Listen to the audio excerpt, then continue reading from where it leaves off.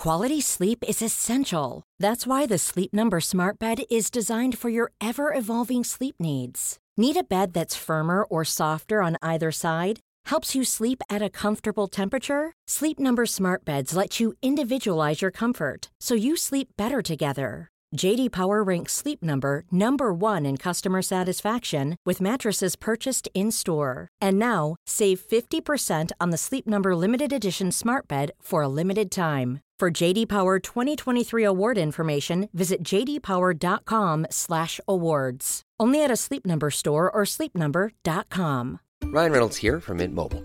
With the price of just about everything going up during inflation, we thought we'd bring our prices down. So to help us, we brought in a reverse auctioneer, which is apparently a thing. Mint Mobile Unlimited Premium Wireless. How to get 30, 30, bit to get 30, bit to get 20, 20, 20, bit to get 20, 20, bit to get 15, 15, 15, 15, just $15 a month? Sold! Give it a try at mintmobile.com/switch. $45 up front for 3 months plus taxes and fees. Promo rate for new customers for limited time. Unlimited more than 40 gigabytes per month. Slows full terms at mintmobile.com.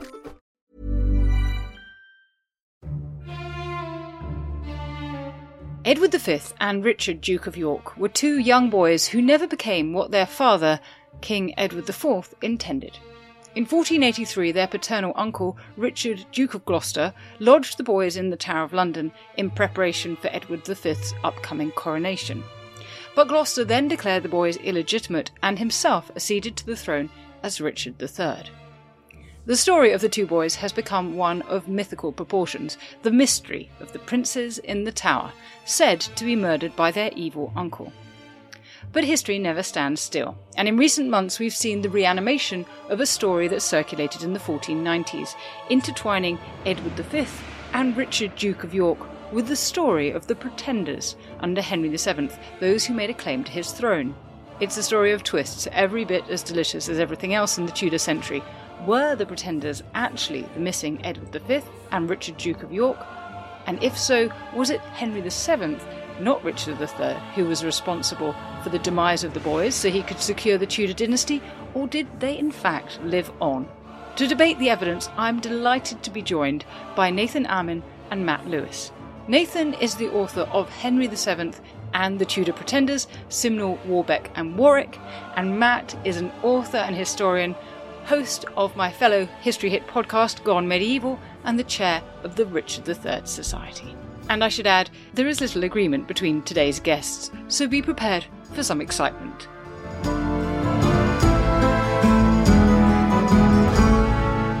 Well, it is a treat to welcome you both to Not Just the Tudors. Thank you so much for being with me. It's a pleasure to be here. Thank you for having us. Yeah, thank you very much for the invite. The focus today is going to be on the so-called pretenders to Henry VII's throne. So let's just talk about the first important one of those, Lambert Simnel.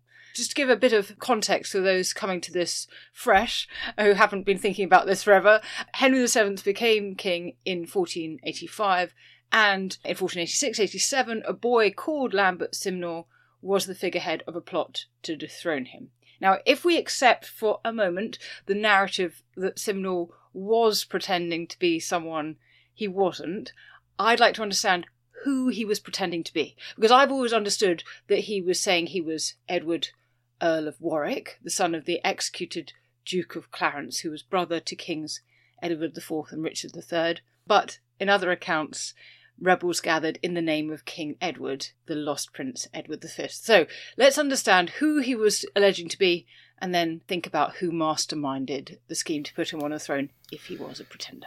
I think I'd better take the question first, because I'm going to presume that Matthew is going to try and rebut a lot of what I'm going to say, which is obviously the traditional story. Who was Lambert Simnel? You're correct, obviously Henry VII becomes king in August 1485. Shakespeare would have it that Henry had suddenly ended the Wars of the Roses, but that simply wasn't true. He was never going to get everybody on his side during this period. There were always going to be a small cabal of dissidents, men who had lost all of their offices, all of their estates after the deposition of Richard III. In 1486, we do get a small rebellion that starts off in the West Country. It's led by Francis Lovell, who we can perhaps call Richard III's best friend, and two brothers, Thomas and Humphrey Stafford. Now, these Stafford brothers do seem to try to raise a revolt against Henry Tudor, and they do so by chanting the Warwick name through the streets of Coventry. Warwick, at this time, was the other prince in the Tower, the son of the Duke of Clarence, and who himself had a fantastic claim to the throne. Now, young Warwick, 10 years old, was stepped over for the throne by first Richard III and then by Henry VII. The reason being that because his father had been attainted as a traitor, he allegedly had no claim to the throne. That's just a piece of paper that can always be reversed. But as it was, Henry VII had young Warwick locked up in the Tower, safely under observation. So this small rebellion, led by the Stafford brothers, is trying to raise a revolt in the name of Warwick. The problem is they don't have a figurehead before them. So the rebellion very quickly gets suppressed quite easily by Henry VII's agents. Now, the Stafford brothers, one of them gets executed and one of them slinks away into sanctuary. Now, a couple of months later, 1487, there's rumours of another rebellion once more being set up against Henry VII. But this time, the rebellion centred around Oxford and some of the Oxfordshire estates of certain rebels does have a figurehead. And in front of this army is now a 10-year-old boy who is allegedly Edward, Earl of Warwick. Now, with a figurehead in front of them, the rebels do draw much wider support than they did the year previously. What does Henry VII do when he finds out that there is a rebellion being set up against him in the name of Edward of Warwick? Very simply, he has the real Warwick brought out of the Tower of London. He has him introduced to all of his nobles of the realm. He takes him to St. Paul's Cathedral and bids him to make his prayers quite obviously in front of everybody, and then he returns him back into the Tower. The rebellion very quickly doesn't draw much support in England, because why would it? Everyone knows where the real Warwick is. So this conspiracy slinks away across the Irish Channel to Dublin. And Dublin is a very important breeding place for the conspiracy. And quite simply, it's because the real Warwick's father, the Duke of Clarence, was actually born in Dublin. And Ireland was a staunchly Yorkist isle during the Wars of the Roses. So very simply, the Irish see a small conspiracy turn up on their shores. They claim the boy ahead of them is the real Warwick, the true claimant to the English throne, and the Irish are all in. And there we have the start of the real attempt to depose Henry VII. So Lambert Simnel was a boy put forward, quite simply, to impersonate Edward, the Earl of Warwick. That's the traditional story. And I guess what bugs me so much about it is that it all seems too perfect, that all of these Yorkist rebels choose a random boy from Oxford with a slightly odd name, get him to pretend to be a guy who is demonstrably a prisoner in the Tower of London, and then we get accounts of a 10-year-old boy leading an army at the Battle of Stoke in 1487 and being captured, and Henry gets to be the magnanimous king who spares him because he's being used by the rebels and puts him to work in the kitchens. Would the general populace have known that he was a prisoner in the Tower of London? Is that sort of information that would have been in the public realm, or is it going to only be known by those close to the court? I think it would have been fairly well known. Warwick was held in Richard III's reign in the north. He was part of the Council of the North. He was nominal head of the Council of the North. And then he's moved from there down to London and placed in the Tower.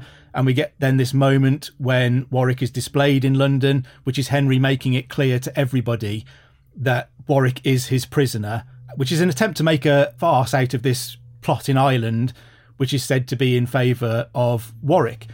My view on this is that this is Henry using smoke and mirrors. Who says that this uprising is in favour of Warwick? Really, it's just Henry VII who says this. If we look at lots of the sources that escape Henry, and again, it's interesting that we know he will burn all of the records of the coronation, he will burn all of the records of the 1487 Irish Parliament, which suggests to me that it says something he doesn't want the public to see. So something potentially at odds with his official story. And we do have documentary evidence that talks about this being an uprising in favour of a son of Edward IV. So the most prominent is probably Bernard André, who is a Tudor court poet. He writes a biography of Henry VII. He's very much in the Tudor camp. He's not a Yorkist rebel. But when he writes his account of 1487, and he's clear earlier on that Richard III has murdered the princes in the Tower and the princes are dead, But when he writes his account of 1487, he talks about the plot in Ireland being in favour of a son of Edward IV. And he says this 3 times, that it's a son of Edward IV and that people go to fight for a son of Edward IV. We have Polydore Virgil, who will write his account of this and talk about it being an attempt to restore Edward to the throne of England. The only Edward who can be restored to the throne is Edward V, because he's the only one who's ever been king, if he's still alive in 1487. It's difficult to see how he's describing Warwick as being restored when Warwick has never been on the throne and removed to be restored. We have an Irish account in the Annals of Ulster which describes this as an uprising in favour of a son of the Duke of York, and that the last Duke of York before the younger of the princes in the Tower was Edward IV. Maybe he's being described in Ireland as the Duke of York because they're not quite clear about how they should talk about Yorkist kingship in the wake of its fall and the Tudor arrival on the throne.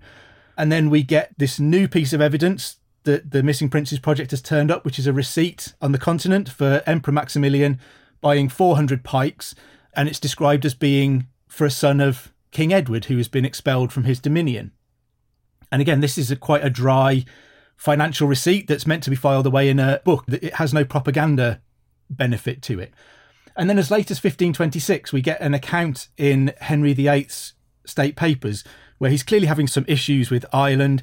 It seems like he's asked for a one-pager to help him understand what's going on in Ireland. And they talk about the Geraldines and the Butlers in Ireland are quite similar to the houses of York and Lancaster in England.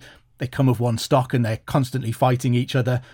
But it suggests that because Henry VIII represents the unification of the houses of York and Lancaster, he'll be better able to rule Ireland because it's always been a seat of rebellion against the Tudors. And it says, as was seen in the days of the king's father, when a boy named Lambert Simnel came out of Ireland claiming to be a son of Edward IV. So again, in 1526, we have someone explaining the Lambert Simnel affair to Henry VIII in terms of a son of Edward IV. And so I wonder to some extent whether this means it's a fairly open secret at the Tudor court that they pulled the wool over everybody's eyes, that they came up with this idea that you say it's in favour of a commoner, you give him a slightly odd name, a weird background, you make a bit of a joke of this threat to the throne. And in 1487 it worked, and we'll see Henry VII roll out almost exactly the same template in the 1490s when he faces the second pretender. So we have documentary evidence that points towards the possibility that this was always about a son of Edward IV, and that, for my money then, the 10-year-old boy Lambert Simnel is an absolute red herring who was never anything to do with this uprising at all.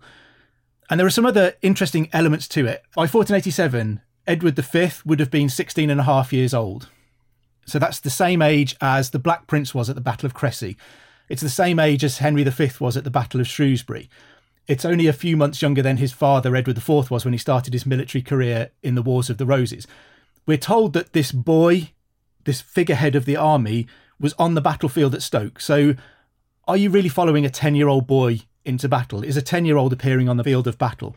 Warwick is 12 at this point. So even if you think he's a 12-year-old, are you really following a 12-year-old?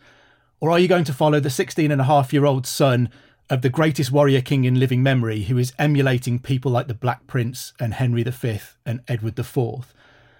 And then we also have the people who are promoting this uprising. So the most prominent amongst these, we could talk about Lovell, we could talk about Elizabeth Woodville, the prince's mother. Perhaps the most interesting is John de la Pole, the Earl of Lincoln. So he is the senior Yorkist male heir in 1485. So after Richard III's legitimate son dies, he is considered heir presumptive to the Yorkist throne. In 1487, he is in Ireland attending the coronation of someone that we are told is a 10-year-old random lad off the streets of Oxford, who undergoes a coronation, which is one of the most sacred rites that you can undergo. If you undergo a coronation, you become a king. Whoever and whatever you were before, at the moment that you're anointed, you become a king. Lincoln, we're told, stands in Dublin Cathedral and watches this random 10-year-old boy being crowned as King of England as the senior Yorkist male heir, when in fact that's a position that he holds. So my question with Lincoln is, what makes him set aside his own perfectly good Yorkist claim to the throne? And why do people follow a 10-year-old boy instead of a grown man in the Earl of Lincoln? Why follow a boy who is representing a person who is demonstrably a prisoner in the Tower of London instead of a grown man who clearly is the Earl of Lincoln?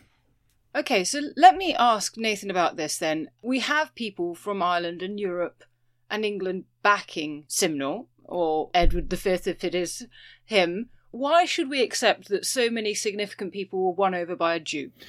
I think it's very important to consider that during this period, Europe, it's like a Game of Thrones scenario going on. We have a group of rulers all essentially trying to get one up on each other.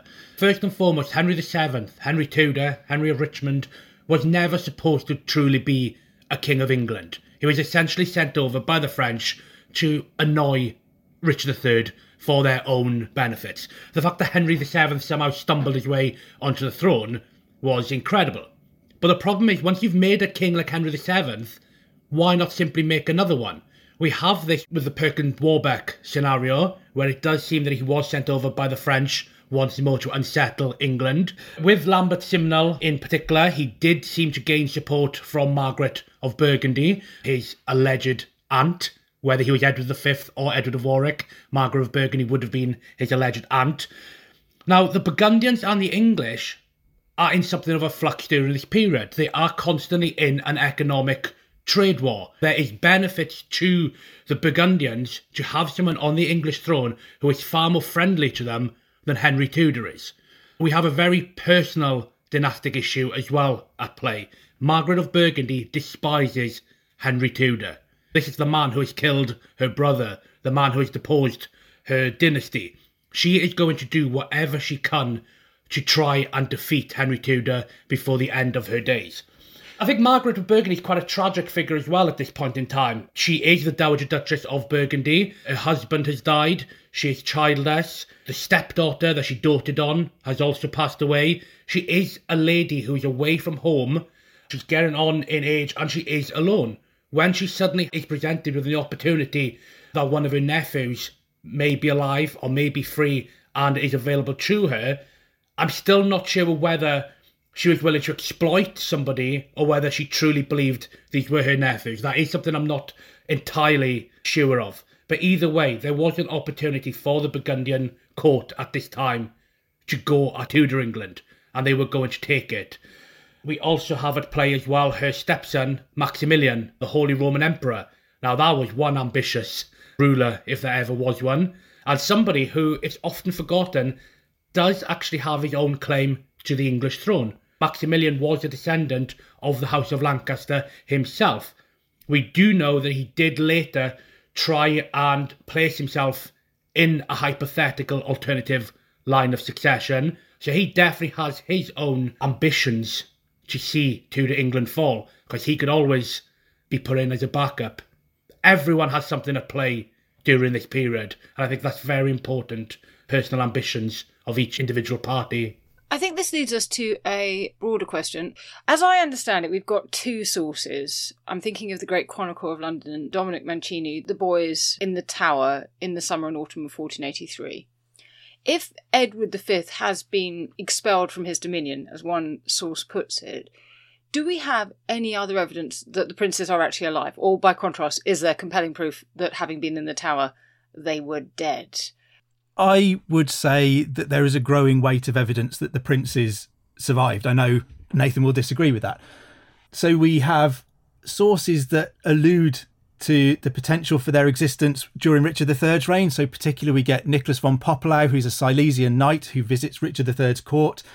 And he makes this kind of cryptic sideways mention to the sons of princes being kept at Pontefract Castle under very close custody. That could be referring to Edward IV's legitimate sons. His illegitimate children were being held at Sandal Castle in a nursery there, so quite close by. Is there two separate nurseries being set up very close to each other, right in the heart of Richard's stronghold as Duke of Gloucester when he was ruling the north? We have a couple of references to the Lord Bastard, which we're not quite sure who that refers to. It's been suggested that could refer to Richard III's own illegitimate son, John of Gloucester, but he was never a lord of anywhere, and nowhere else is he described as a lord.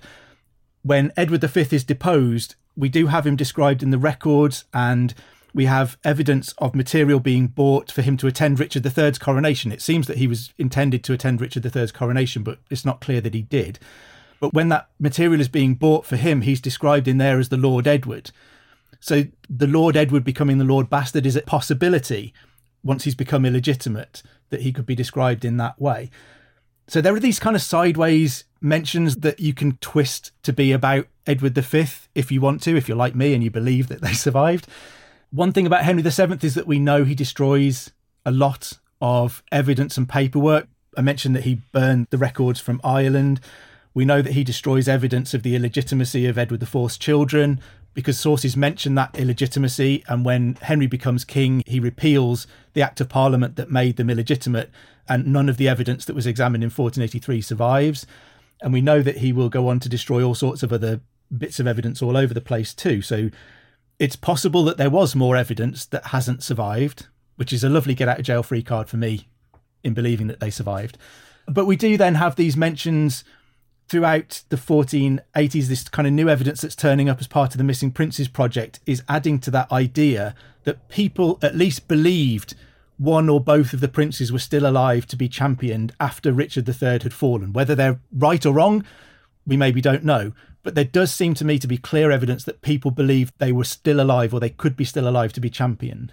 I think the key problem with this whole case is obviously that we don't have any smoking gun. And we don't have any smoking gun to prove that they were murdered, but also we don't have the smoking gun that they survived. So it's very much why we even you're discussing the case and ongoing.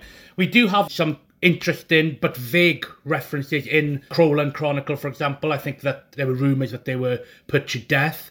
There was the reference by a chap called Robert Ricard, who said that there was a suspicion they'd been done away with. And of course, we have Dominic Mancini, who said that men burst forth into tears every time they heard of the princes because there was the suspicion they had died. So we have all of this talking around the fact of what happened to them when we consider near contemporary chronicles. Obviously, later on into the Tudor reign, there's plenty of material that is more grounded in the fact that they were murdered, but we have to perhaps try and dispense with them if we want to try and get to the heart of the case. The Great Chronicle of London, doesn't it say they were put to death in there as well by the fires of the Duke of Buckingham? It says that they were shooting and playing in the Garden of Tower, and then certain it was that they were departed from the world. The reference to the Vice of Buckingham comes from a later document about 1487, I think it was discovered, although I would suggest Buckingham probably does have a lot to answer for in this case. But it's often told to us that because there is no true solid smoking gun written from the reign of Richard III to suggest that he had killed the princess in the Tower, then a lot of the accusations levelled at him must be put down to Tudor propaganda. I would counter that by simply saying we know that history is written by the victors. We are told it quite often in regards to this case. Between 1483 and 1485, Richard III was the victor.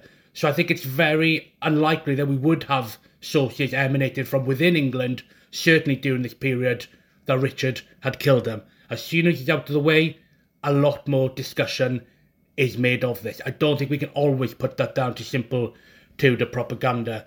Quite simply, I think it's the most likeliest option that he would have done as king during this period. But that's obviously just a personal suggestion, not solid hardcore proof. And I think I'd agree that we shouldn't be expecting to find evidence from during Richard III's reign that he'd murdered the princes simply because you don't say that about a king. One of my arguments about the whole bigamy story around Edward IV is that people say it's too convenient that it emerges after Edward's death. And my challenge to that is, who's the person who's going to go to Edward IV while he's alive and tell him that his marriage is bigamous and all of his children are illegitimate because this guy's executed his own brother? You simply don't say things like that about a king while he's still alive. I think part of the problem here on my side of this debate is that we shouldn't expect to find strong evidence that the boys were dead during Richard III's reign because nobody would write that. So let's ask one more question about Simnel then before we move on to think about Perkin Warbeck.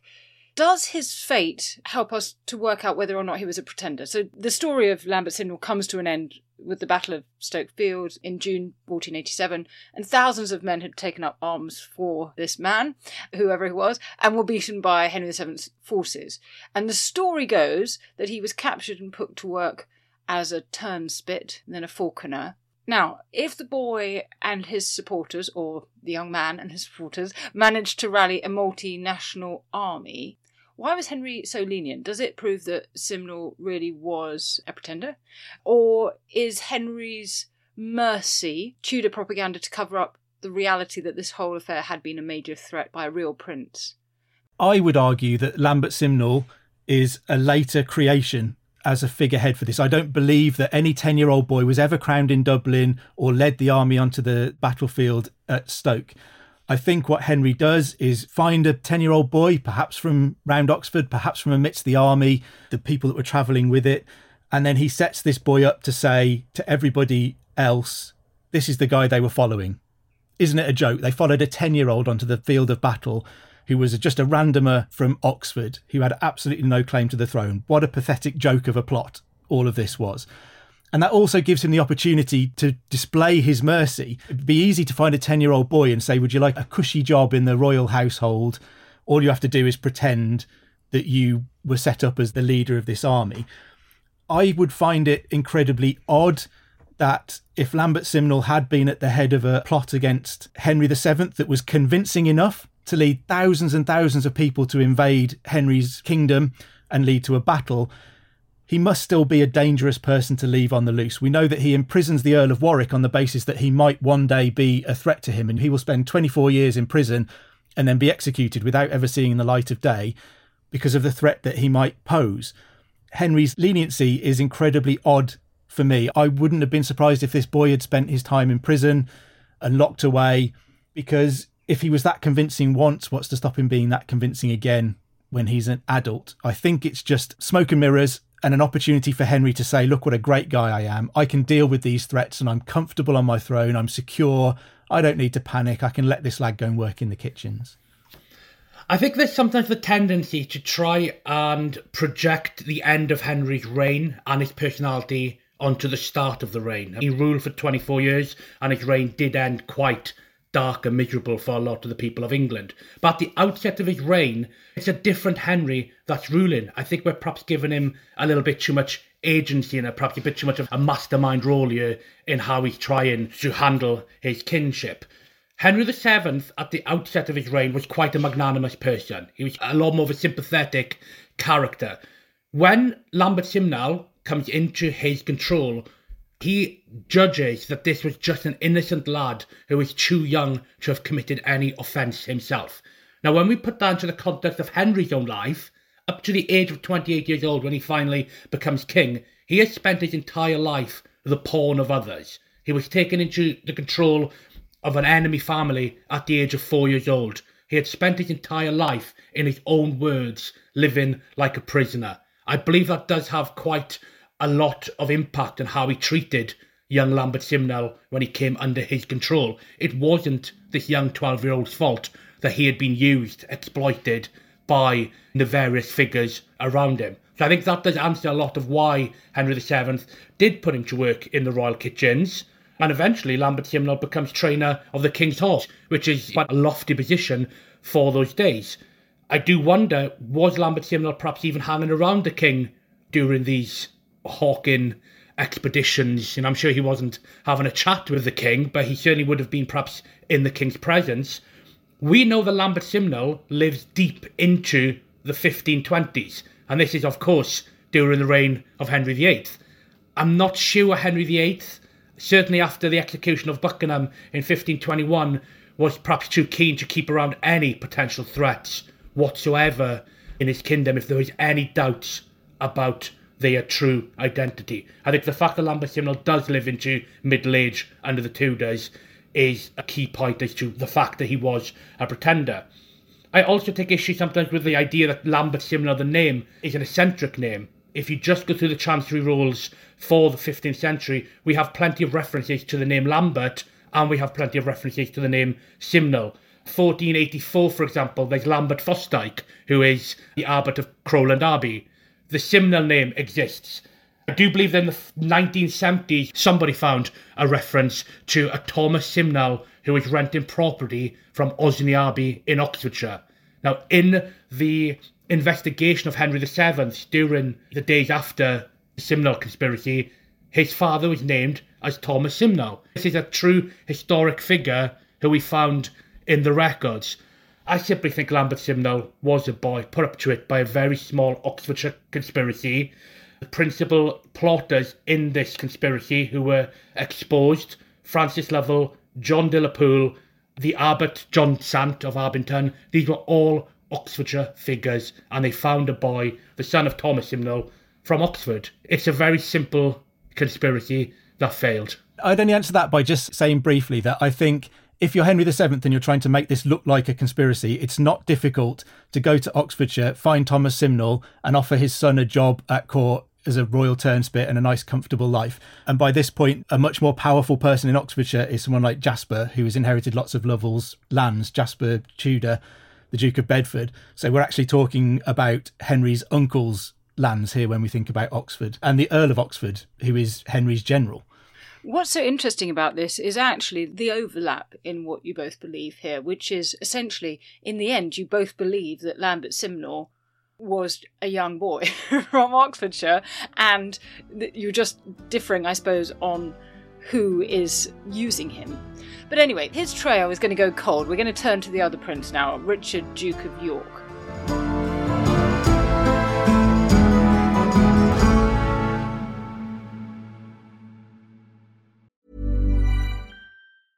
Small details are big surfaces. Tight corners are odd shapes.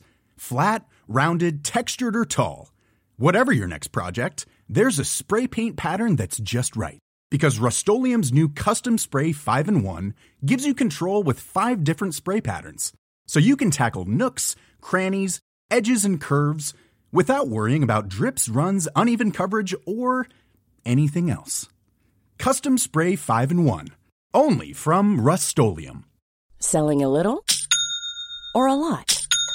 Shopify helps you do your thing however you cha-ching. Shopify is the global commerce platform that helps you sell at every stage of your business. From the launch your online shop stage to the first real-life store stage, all the way to the did we just hit a million orders stage. Shopify is there to help you grow. Shopify helps you turn browsers into buyers with the internet's best converting checkout. 36% better on average compared to other leading commerce platforms. Because businesses that grow, grow with Shopify. Get a $1 per month trial period at shopify.com/work. Shopify.com/work. Hey, I'm Ryan Reynolds. Recently, I asked Mint Mobile's legal team if big wireless companies are allowed to raise prices due to inflation. They said yes. And then when I asked if raising prices technically violates those onerous 2-year contracts, they said, "What the f*** are you talking about, you insane Hollywood ass?" So to recap, we're cutting the price of Mint Unlimited from $30 a month to just $15 a month. Give it a try at mintmobile.com/switch. $45 up front for 3 months plus taxes and fees. Promo rate for new customers for limited time. Unlimited more than 40 gigabytes per month. Slows full terms at mintmobile.com.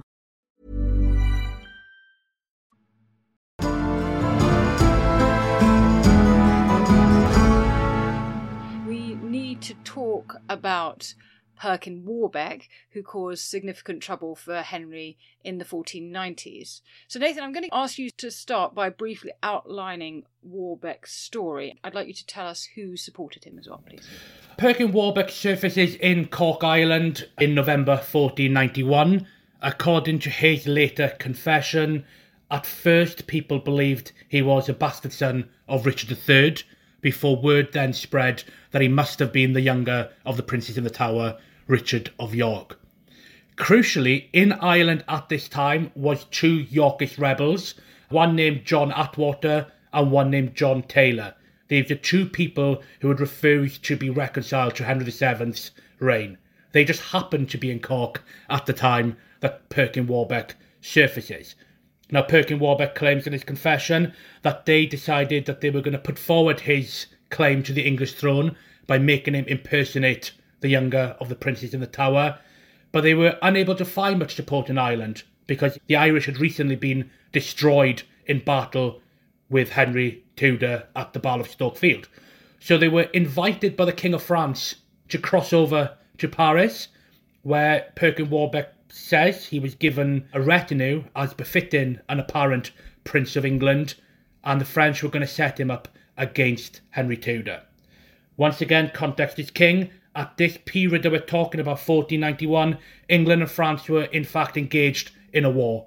The French claimed that Henry VII had been ungrateful or ungracious to them for all their support in putting him on the throne because Henry had decided he was going to be a friend to Brittany over France.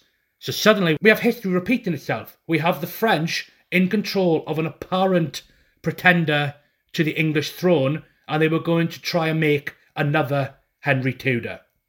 What Henry Tudor does is he decides to invade France at the head of the largest army amassed by a king of England during the 15th century, a century that obviously has Henry V involved in it. He crosses over to France and he quickly brings the French to the negotiating table. One of his main terms is that he will leave France if the French make Warbeck leave France. And that's exactly what the French do. They give up Warbeck. Warbeck crosses over to Burgundy and the territories of his quote-unquote aunt. And the French, from there on in, completely abandon this conspiracy. They reveal to the English the origins of Perkin Warbeck. They reveal to the Scottish and the Spanish the origins of Perkin Warbeck. They claim he simply was related to a boatman and he was from Tournai. And we can then simply delve deeper into the Tournai origins of Perkin Warbeck from there. Of course, he himself also spun a completely different story at this time, that he truly was Richard of York, one of the princes in the Tower. Now, Matt, I'm hypothesising here that you might think that's actually the case. What's your view on Perkin Warbeck? I do think that he was more likely than not the younger of the princes in the Tower. We're still at a point where we have no real evidence that those boys were dead. We seem to be at a point where an awful lot of people in Europe and crowned heads of Europe believe that at least the younger of the princes in the Tower is still alive and available to be backed in a rebellion, and they will throw huge amounts of money at him, vast amounts of resource. And part of my issue with this is, as much as there is all of this politicking on the continent, I think there's a real danger in crowned heads saying that the son of a boatman from Tournai can be a king if we say he can. Because if you do that to your enemy, what's to stop your enemy doing that to you tomorrow? I'll go and pluck a boy off the streets of Wolverhampton, where I'm from, and I'll say he can be the King of France. I don't think they have an interest in doing that. Nathan referred then a couple of times to Warbeck's confession. So after he's captured, he signs this confession, which I would argue was probably a document that was prepared for him and put in front of him with what Henry wanted it to be. It's remarkable how much this follows the exact template that had worked in 1487 of an obscure origin, a slightly odd name, a farcical uprising that was never a threat to Henry, really. He simply rolls out that system that had worked for him previously. But in that confession, Warbeck gives details that aren't consistent with the Warbeck family in Tournai, as far as we can tell. And lots of the archives in Tournai were destroyed in the Second World War, so there's a difficulty in tracking down some of the parts of this story. His story changes and morphs a little bit over time. He writes a letter to the woman who's supposed to be his mother, which is incredibly odd and doesn't make an awful lot of sense. But as part of his confession, for example, he says that he arrived in Ireland at the age of 16 or 17 in 1491 and was forced to learn to speak English. And then he speaks English with such a good command of the language that he fools not only crowned heads around Europe, but English people, Margaret, the Duchess of Burgundy, and lots of people who were involved in Edward IV's court seem to believe that this guy was English. And I find it difficult to believe that a boatman's son from Tournai would pick up English with such a perfect accent and such a command of the language and such courtly manners from the age of 16 or 17 when he's forced to do it as well. The fact that crowned heads of Europe are willing to throw money at this person, but also that they're willing to hold him up as a rightful king, seems incredibly odd to me if they had any suspicion that he was just a boy from the streets of Tournai. Margaret of Burgundy, for me, is a very interesting person as well, and Nathan mentioned her in more detail in regard to the Lambert-Simnel affair. And she's often portrayed as this person who is just viciously out to get Henry VII at any cost. I don't think that's what Margaret of Burgundy is about. She wants to restore the legitimate House of York, absolutely. But she doesn't do that by backing a boy from Oxford in 1487 and then a boy from Tournai in the 1490s. She has other nephews who are willing to rebel. So John de la Pole was her nephew who joined the 1487 rebellion. Why not back him if you want to restore the House of York? John de la Pole's brothers will enter open rebellion against Henry VII within a couple of years of the execution of Perkin Warbeck. Is that coincidental timing? Did they know that he was the real Richard, Duke of York, and they're waiting for him to be out of the way to begin championing their own claims?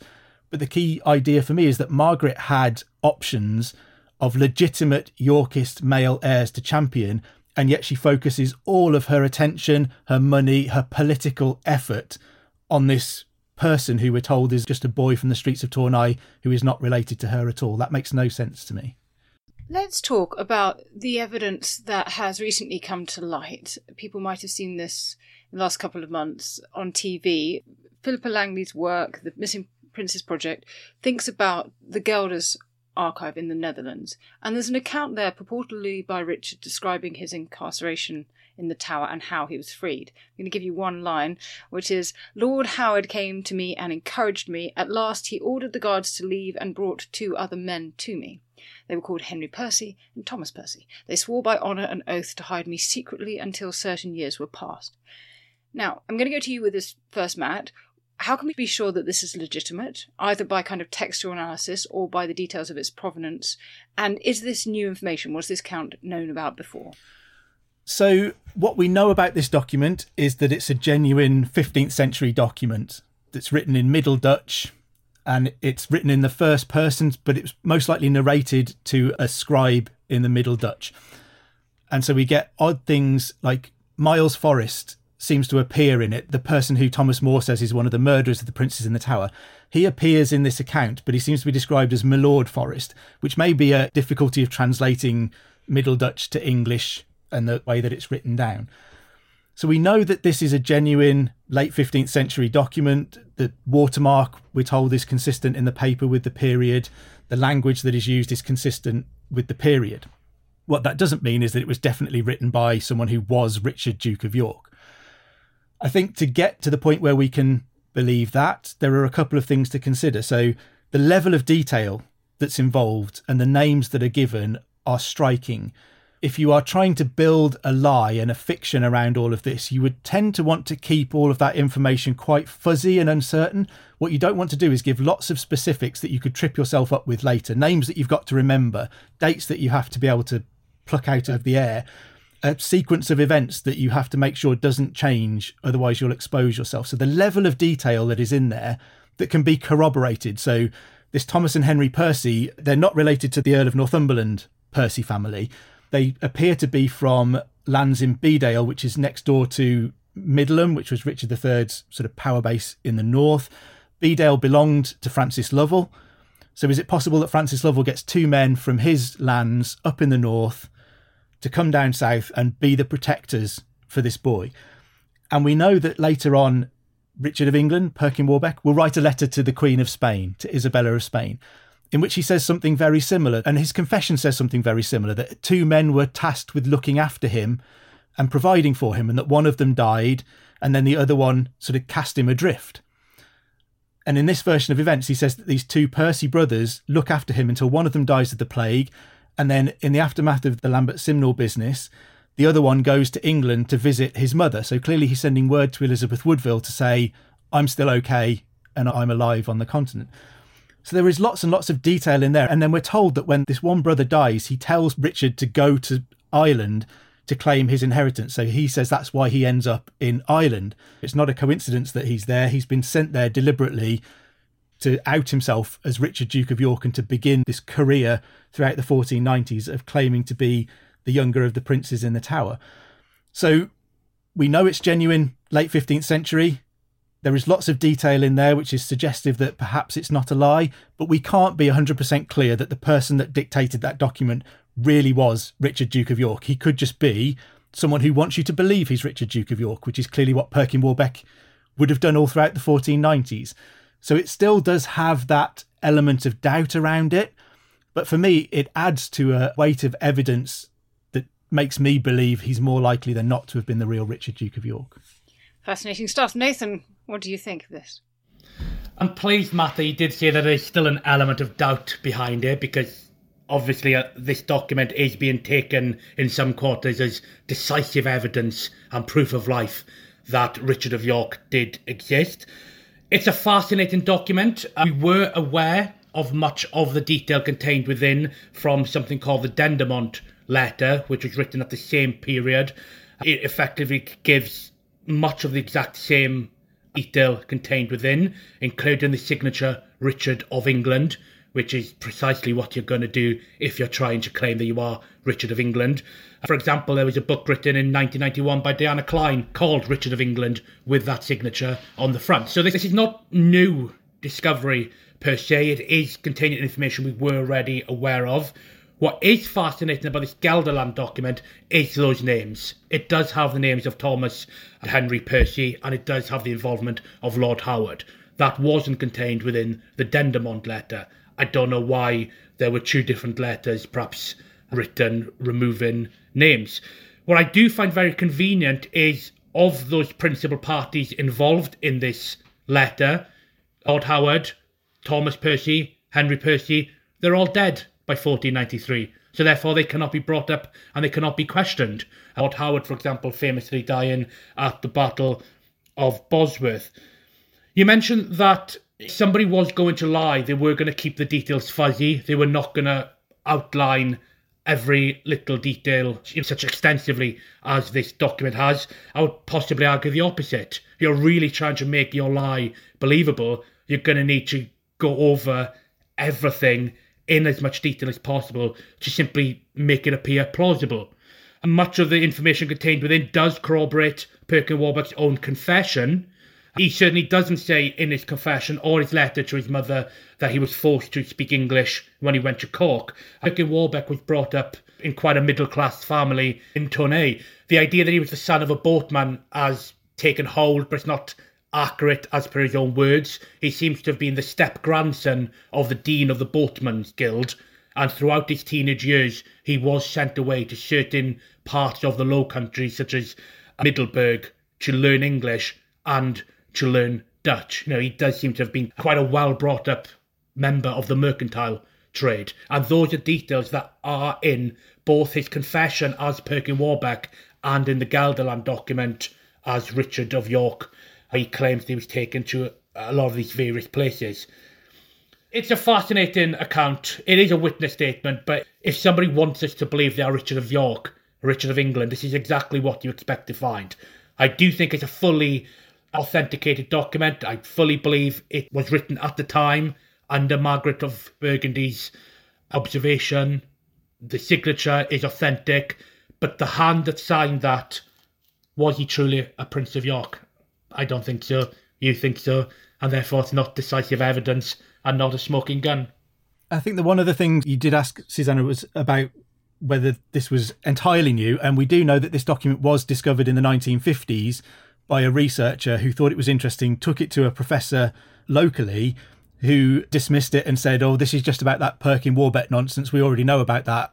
I'm not interested. Put it back. And so it was tucked back away in the archives in the 1950s because no one was willing to even engage with the idea that Perkin Warbeck could have been anything other than an imposter in the 1950s. And I think it's maybe interesting how much the argument has moved on in the past 70 years, that we're at least now willing to engage with these documents and say, this tells us something. Quite what it tells us may be open to a bit of interpretation, and there is still the lingering question around who the person that dictated this document really was. But it's interesting how the argument has shifted to allow us to talk about that now.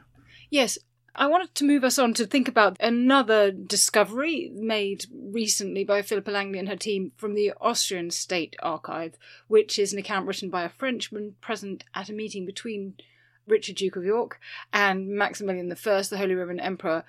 And Richard reportedly told Maximilian he could show several signs by which those who knew him would recognise him, which were 3 marks that could not apparently be counterfeited on his mouth, eye and thigh.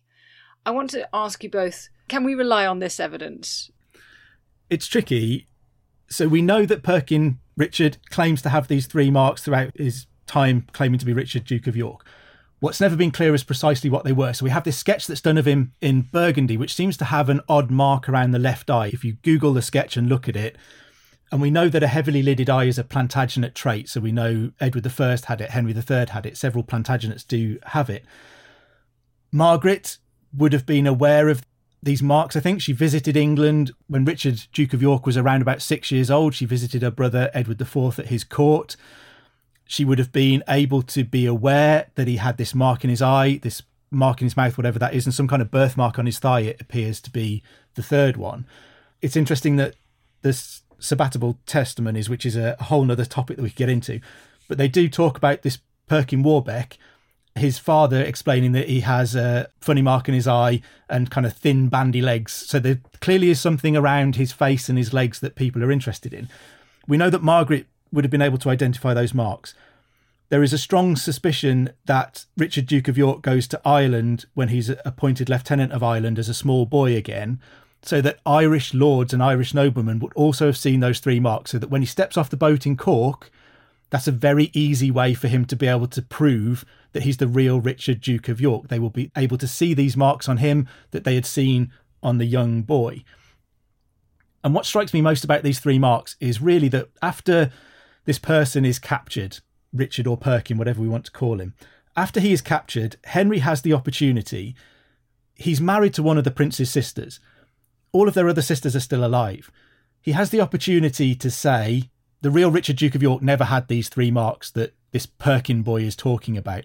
And he could have got one of their sisters to say, this isn't my brother. Alternatively, he could have displayed Perkin and proven that he didn't have the 3 marks that everybody knew Richard, Duke of York did have. But for me, Henry conspicuously passes up the opportunity to do either of those things, which maybe suggests that Richard, Duke of York, had these 3 marks, and this person we know as Perkin Warbeck had those 3 marks, and Henry couldn't explain it away. And we have accounts from after his capture. Bernard Andre tells us that he was beaten black and blue after he's captured in the West Country. Later on during his captivity, the Spanish ambassador will talk about him being disfigured. So there's a sense that perhaps he was being beaten around the face to obscure his looks, and that perhaps that's to cover up the fact that he has these 2 marks on his face that make it clear that he is the real Richard, Duke of York. Nathan, what do you think? I think it's patently clear that Perkin Warbeck, over in Austria and on the continent, he does seem to have had these 3 marks. Otherwise, why would it even be mentioned? So I believe that this figure on the continent did have 3 marks. What we simply don't know and we cannot corroborate at this moment, unless there's further discoveries made, is independent authentication that young Richard of York, the real Prince of the Tower, did have these 3 marks. It's not solid enough to say Margaret of York said that, because she's obviously a biased involvement in this conspiracy. She's going to say, in effect, what needs to be said to try and authenticate Perkin Warbeck. What we need is some sort of discovery that does show the real Prince Richard of York, who disappeared at the age of 9 years old, did have 3 marks. And I don't think we're going to get that, because was this boy walking around court showing off his thigh mark? It's a very difficult one to corroborate, and I don't think we ever will reach that point where we can say for certain that these 3 marks can be taken as definite proof, validation that Perkin Warbeck was Richard of York. Obviously, you're correct in what you're saying. When Perkin Warbeck went to court, because he did live around court for around 18 months before he was finally thrown in the Tower, surely he could have just gone up to Elizabeth of York and revealed himself to be a brother. We don't know what occurred there. Maybe that did occur, and Elizabeth went, my little brother Richard didn't have any marks, so that's the end of that. Hence, Perkin, you are a fraud. That's information we simply don't know. It's interesting that the stories of Simnel and Warbeck have been made contingent upon what Margaret of York, Dowager Duchess of Burgundy, has to say about the matter. She's the sister of Richard III and aunt to the princes, and we can debate her motives for that. But there are 2 other women in this story that we need to consider, other sisters to the missing princes. Elizabeth of York, Henry VII's wife, and Princess Cicely. Do we have any evidence about what they have to say about the pretenders? Nothing with regards from Elizabeth of York. Quite silent on the matter, which means that we can always then speculate either way what her thoughts were. I can only speculate that during this 18-month period when Perkin Warbeck was living around court, she must have encountered him at some point, because he was living around court almost to be mocked by the Tudor court. But we simply don't know what she thought about this. Of course, by this period in question, she's a fully paid and bought-up member of the House of Tudor. Well, perhaps more importantly, by this point, she has a son who's going to inherit. And she has to obviously be concerned about her son's future. She had 3 sons by this point who all would have stood to inherit. She certainly wasn't going to disinherit her son's birthright, even if Perkin Warbeck truly was her brother. I think that makes it even more striking that she doesn't say anything, because for me, this is the perfect way out of it for Henry and for Elizabeth, who has this vested interest in Tudor rule to protect her own children, to say, this is not, my brother is dead, my brother cannot come back. And the idea, again, that Perkin Warbeck is kept in fairly loose custody at court for 18 months is incredibly odd when this is a guy who has spent years claiming to be the rightful King of England. He's invaded Henry's kingdom 3 times, and yet Henry just lets him live under loose house arrest at court. It's a very odd way to deal with someone who has tried 3 times to depose you with the help of Scotland, of the Holy Roman Empire, of Burgundy, and France at one point too. Is that because he is Henry's brother-in-law? A lot of what Emperor Maximilian writes to Henry is, you can't kill your brother-in-law, a royal prince. It's not the done thing. You shouldn't be doing this. I find it incredibly odd that Henry wouldn't have gone straight to execution of a boy, a man who has invaded his kingdom 3 times and been such a pain to him for almost a decade during the 1490s. We know in 1499 there's a guy called Ralph Wilford who apparently starts claiming in the streets of London that he's the real Earl of Warwick. And Henry just immediately executes him because he does appear to be an obvious imposter and fraud. So why does he deal so differently with people in the aftermath of the Simnel affair and the Perkin Warbeck affair? And I know Nathan will say that's because by this point Henry's had enough of it and he just wants to get on with it and get it done with. He's not putting up with any of this rubbish anymore and he's just going to execute this boy. But the fact does remain that he deals very differently with someone who is an obvious imposter than he does with the 2 people for whom we can create questions around their true identity. So we have these important people supporting Warbeck's effort, and we have Henry VII himself going to great lengths to halt him, even if when he's got him, it has a sort of light touch. And what can we make of that? These are people risking reputations or trying to protect reputations. These are people who are throwing their lot in with Warbeck's efforts. How should we understand this? You know, would they have gone to such lengths, I suppose, for someone who really doesn't have a good claim? I think yes and no. I think it could come down to both ways. It could be that people truly believed that these pretenders were truly princes, or it could come down to simple self-advancement. There were people who lost their positions and lost their offices when the Tudors came onto the throne. There was a lot of power to be gained from making a king. And we just look at the final conspiracy that brought all this to an end in 1499. I've got the names of the people involved. There's men such as Thomas Astwood, for example, who had already been granted his life once for committing rebellion against Henry VII. He decided to go on and try and foment more rebellion by trying to free Warbeck and Warwick from the Tower of London. I would just counter that. I struggle to see crowned heads of Europe saying that a random boy off the streets can be a king. They have no interest in doing that. Never mind throwing endless amounts of money, fortunes behind this person and risking their own political capital on claiming that this person is real. But I think perhaps whoever this Richard of England, Perkin Warbeck was, whoever was at the head of that Lambert Simnel affair in 1487, for me, the reactions of people on the continent and also people in England, Perkin Warbeck's business did have a fairly strong English contingent until it was betrayed and many of them were executed, most prominently Sir William Stanley. What it tells me is that in the 1490s, people on the continent, crowned heads of Europe, didn't know that the princes in the Tower were dead, because otherwise they would have laughed this Perkin Warbeck out of their court and said, you can't be the real prince. We know that they were murdered. So we do have to allow that in the 1490s, there was a belief that at least one of the princes in the Tower could still be alive, could still be at large, and could be laying claim to his throne. Yes, the fact that we don't have their dead bodies is a bit of a problem, isn't it? Okay, so my final question for you is this. Why, 500 years on, are we still fretting about the princes in the Tower and the pretenders? Why does it still matter?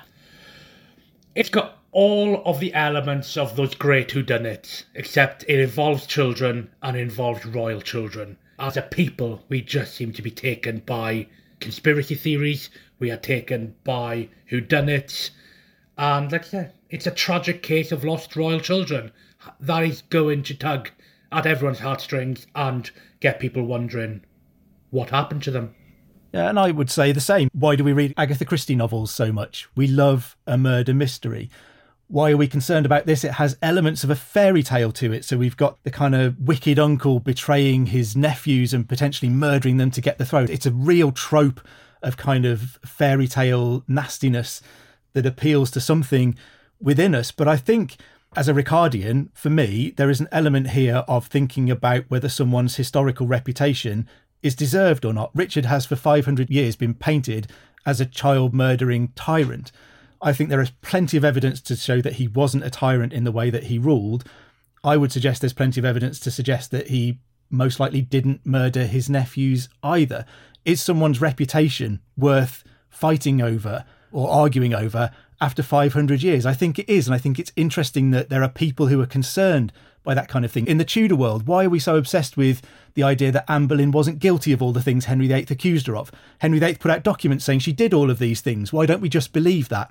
Because we're able to question it, and it's right that we should think about the reputations of people who are no longer here to defend themselves. Yes, I absolutely agree that our role as historians is in part to bring justice to the dead. Thank you both for your efforts to do that today. You have different conclusions about how we do that, and it has been utterly fascinating to listen to the debate. And the fact that this remains a mystery is also, I think, perhaps one of the things that intrigues us about it, because try as we might, we can't quite square the circle. We can't quite make it work. And that makes it endlessly fascinating. You've both been brilliant. Thank you so much for your time. Thank you very much for having us. Thank you very much.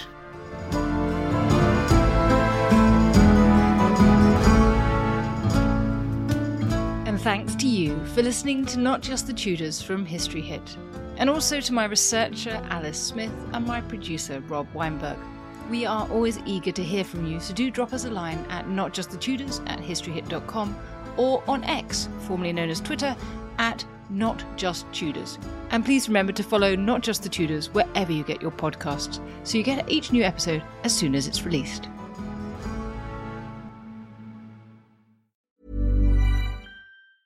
Small details are big surfaces. Tight corners are odd shapes. Flat, rounded, textured, or tall. Whatever your next project, there's a spray paint pattern that's just right. Because Rust-Oleum's new Custom Spray 5-in-1 gives you control with 5 different spray patterns. So you can tackle nooks, crannies, edges, and curves without worrying about drips, runs, uneven coverage, or anything else. Custom Spray 5-in-1. Only from Rust-Oleum. Selling a little or a lot?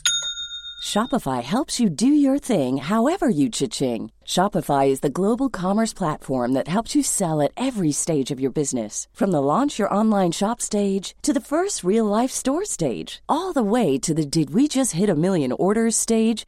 Shopify is there to help you grow. Shopify helps you turn browsers into buyers with the internet's best converting checkout. 36% better on average compared to other leading commerce platforms. Because businesses that grow, grow with Shopify. Get a $1 per month trial period at shopify.com/work. Shopify.com/work.